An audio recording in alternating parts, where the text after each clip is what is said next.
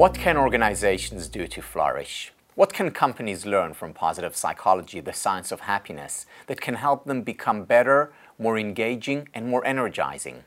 Today we're joined by a world-leading expert in the field of positive organizations, and she will help us focus on what we can do to bring more happiness to life in our home, workplace, and in our community. A graduate of the Masters in Applied Positive Psychology at the University of Pennsylvania, she teaches positive psychology at the University of Toronto and University of Texas. Her work has been featured in Forbes, Huffington Post, Live Happy Magazine, Psychology Today, Toronto Sun, to name a few. She's a sought-after speaker, author, and the founder and president of the Canadian Positive Psychology Association. It is with much anticipation that I welcome Louisa Jewell. Welcome, Louisa. So great to have you here. I'm just thrilled to be here. Thank you so much for inviting me. So you work with organizations. How can you help organizations flourish? Well, when I think about flourishing organizations, I think of ones that are not only performing well or outperforming in their markets, but also ones that are contributing to their communities, ones that are not doing harm to their communities and allowing for flourishing communities, but also where their employees are flourishing. Their employees love coming to work. They're highly engaged. They're performing really well, but they also enjoy high levels of well-being. So that's when I picture a flourishing organization, that's what I picture. And I think that an organization like that really requires a group of employees that are intrinsically motivated. You know, they come to work willfully. They want to work the extra hour every day. Nobody has to be giving them a carrot or a stick in order for them to be able to do well and want to really allow the organization to succeed in so many ways. So you're looking at an organization as being responsible not just for the shareholders, but for the stakeholders, much more broadly defined, the employees, the community. So what do you do? How do you create the conditions that will allow these employees to be intrinsically motivated, to be engaged? Yeah, well, so when you take a look at the research on intrinsic motivation, one of the really key personal needs that we have is that of mastery. We want to feel competent. We want to feel that we are good at things. We want to feel that we are learning and growing and always getting better and performing well. And when I think about that component of mastery or competency, I always think about the work of Albert Bandura on self-efficacy. And I think a lot of organizations really don't understand the science or the psychology behind how to build self-efficacy. And I think it's so important to be building self-efficacy with employees. And that is really, self-efficacy really is the belief that you can be successful in any given situation. And so it's not so much about building skills all the time. It's also about building beliefs. And you know, you talked about stories this morning. Can I share a story with you? I had kind of an aha moment about this. And, you know, many, many years ago, sort of a past lifetime, I was working in an employment resource center, and we had taken a number of women who had been out of the workforce for many, many years, and we were teaching them new technology skills and new career skills on how to find work after being out of work for so long. And there was one woman, I'll call her Susan to protect her privacy, but she was amazing. Learned the technology so quickly, and also very good in terms of her communication skills, got along with everybody, helped everybody else. I mean, she was my star student.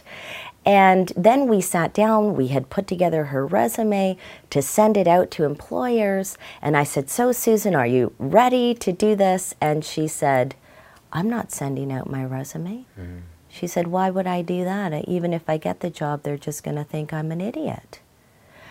And it was that moment that I thought, so here's somebody who's highly talented, who really has no idea that they're highly talented. So there was this paradox, there was this mismatch between what was her reality and what she believed in her head.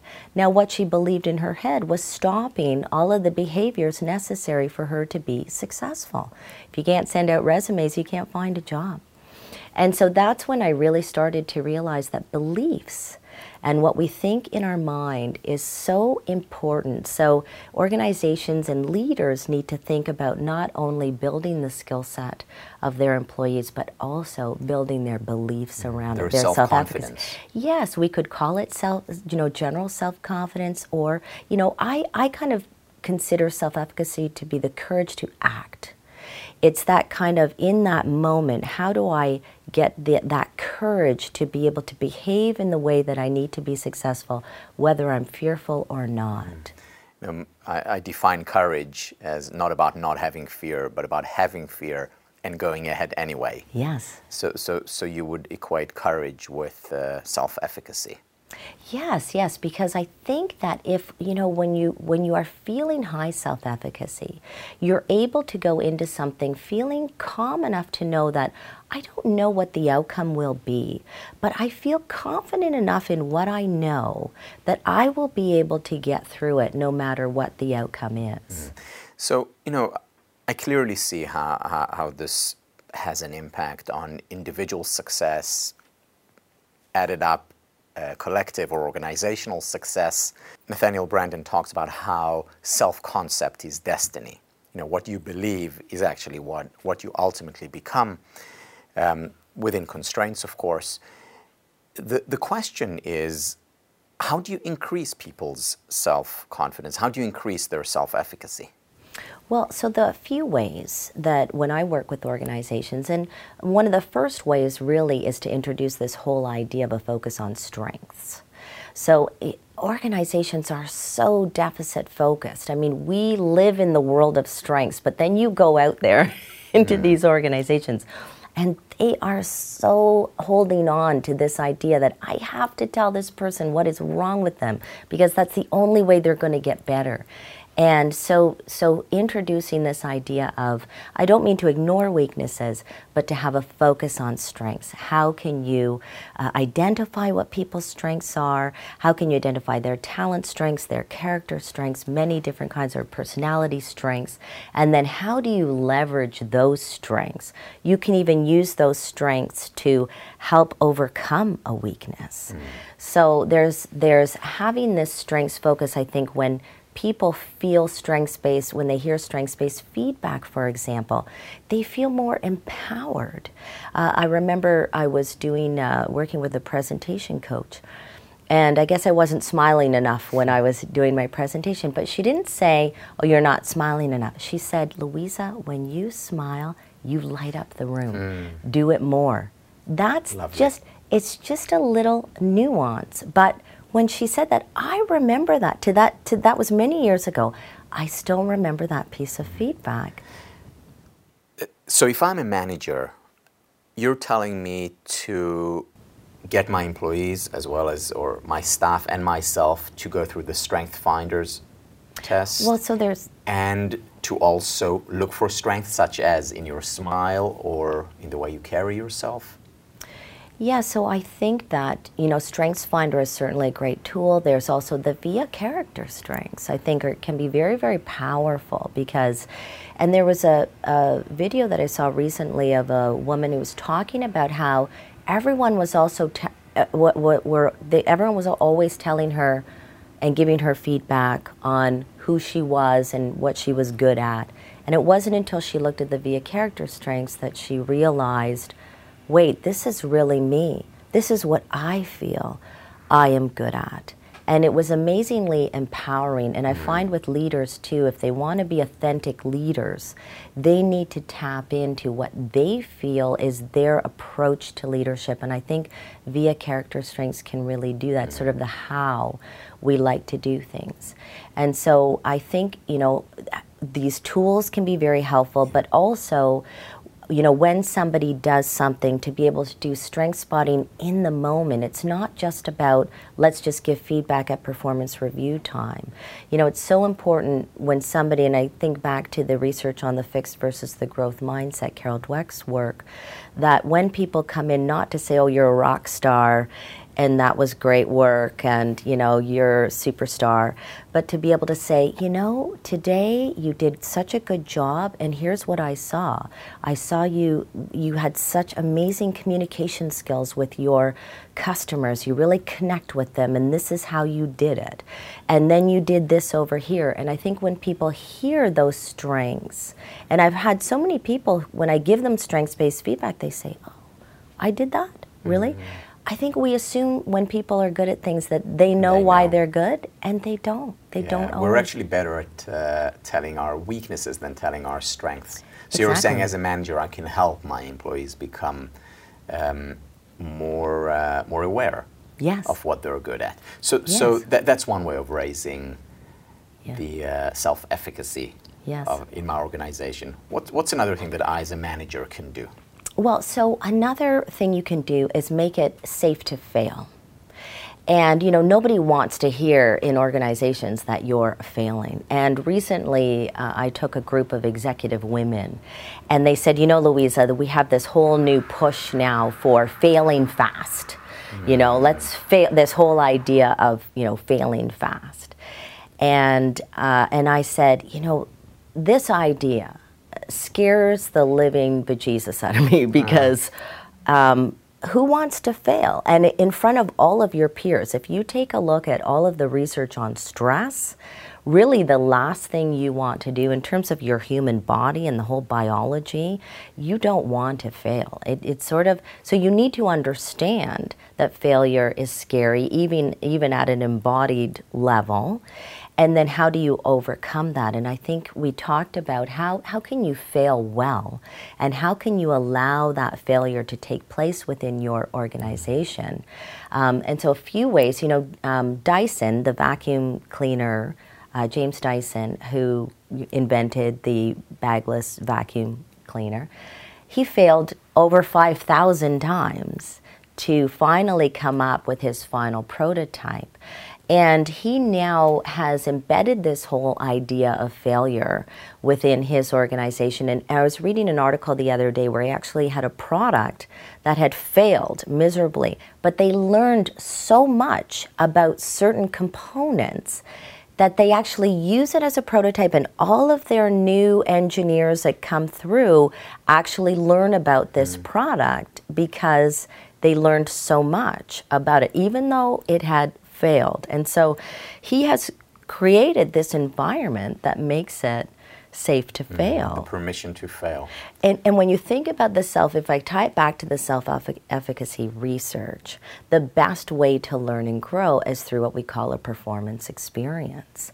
And so that is by going and trying, and then feeling that you've made some progress, feeling that you have pushed the envelope. And then that changes our beliefs, because we say, I did it, so therefore I must know this, I must be good at this, or have some talent in this. It shifts our beliefs when we try it.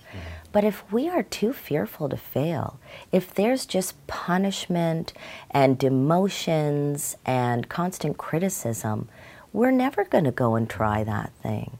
So there has to be different ways that you can fail well within an organization and make it safe to fail. Yeah, it reminds me of an article that came out recently, research done by Google, identifying that the most important component of successful creative teams was their psychological safety. Psychological safety being free, giving themselves the permission to fail, not being afraid of taking risks and putting themselves on the line. Exactly. And we also look at historical research by Dean Simonton from UC Davis, who shows that the most successful artists and scientists throughout history were also the ones who failed the most times. Yes, exactly. So.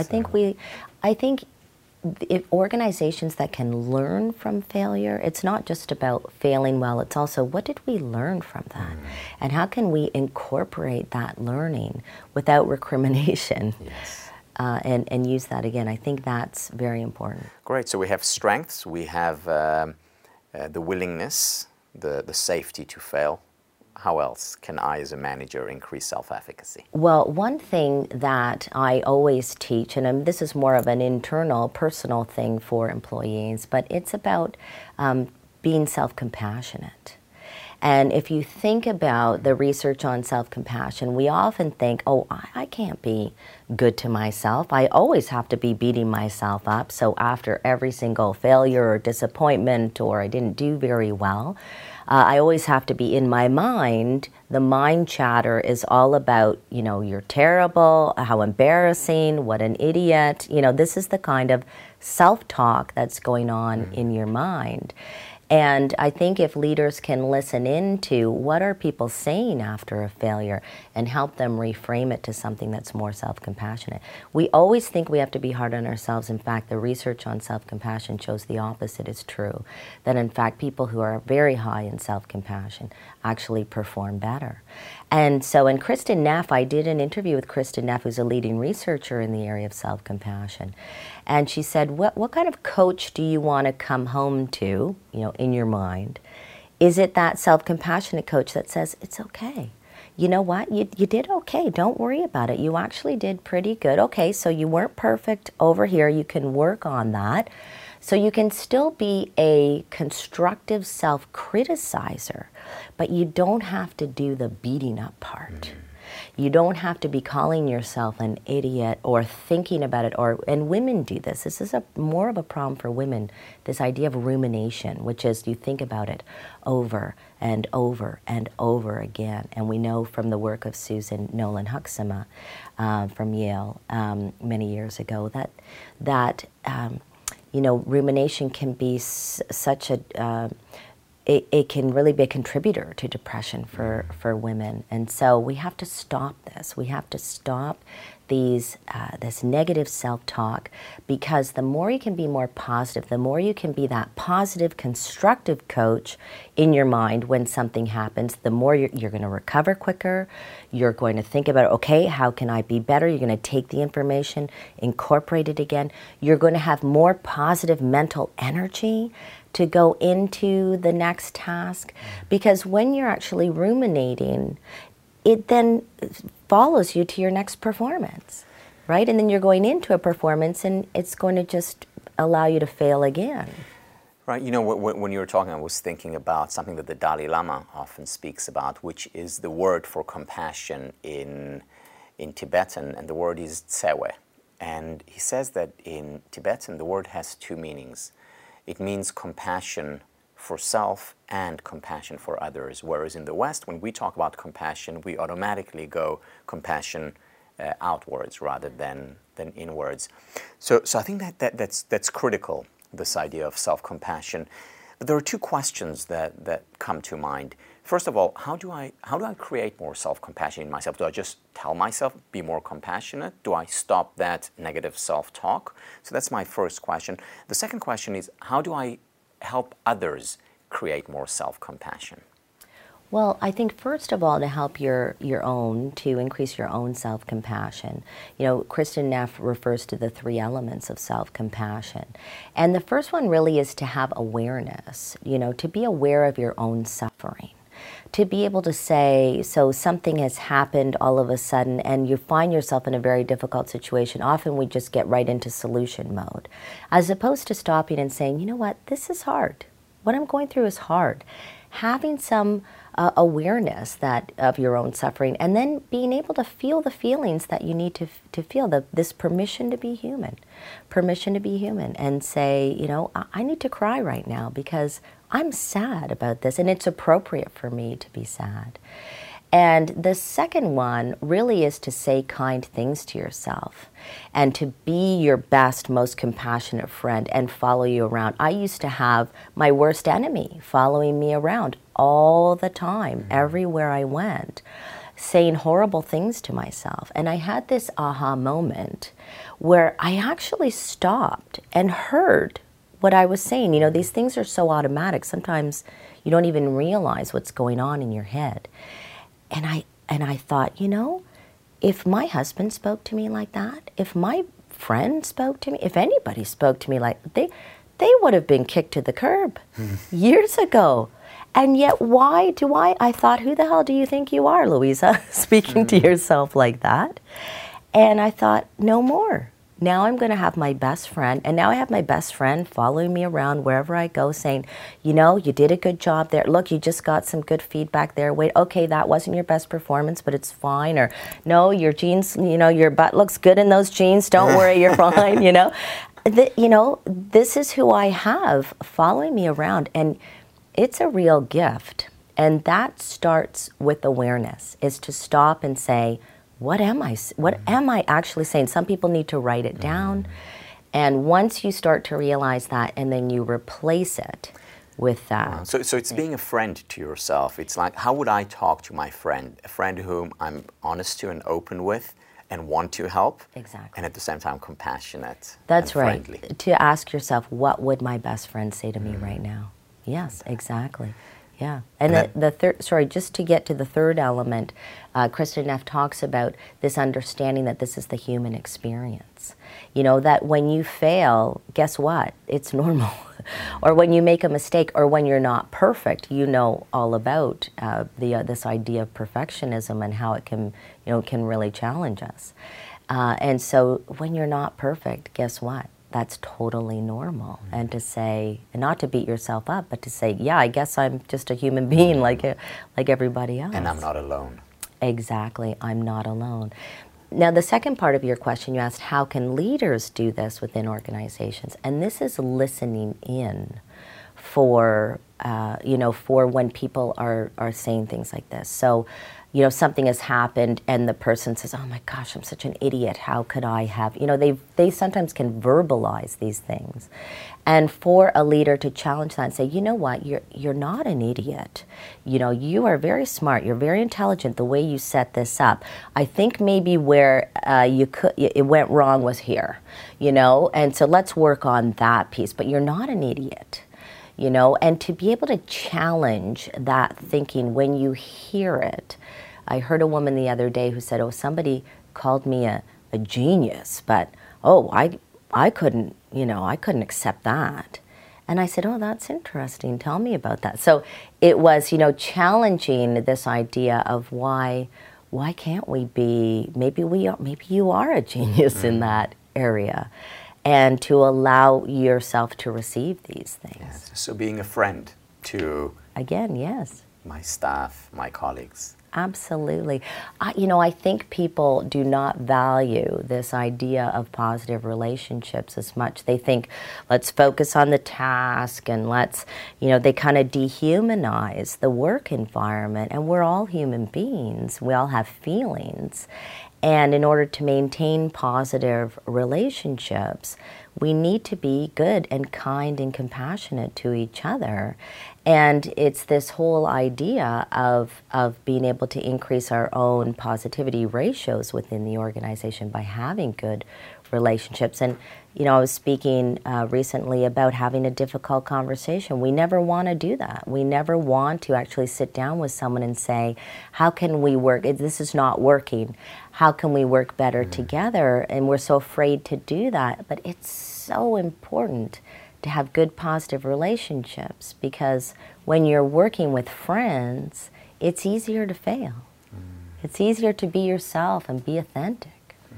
And of course, when you are authentic, when you are real, through that you increase your self-efficacy. And then it becomes an upward spiral of growth. Self-efficacy, higher effectiveness, more self-efficacy and mastery, and so on and so on. And I guess that's how we create flourishing organizations.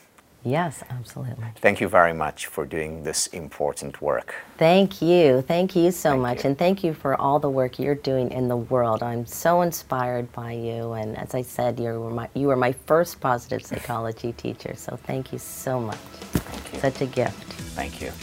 And thank you all for watching Happier TV. Please join us for more interviews, reflections, questions and answers, and more. Take care.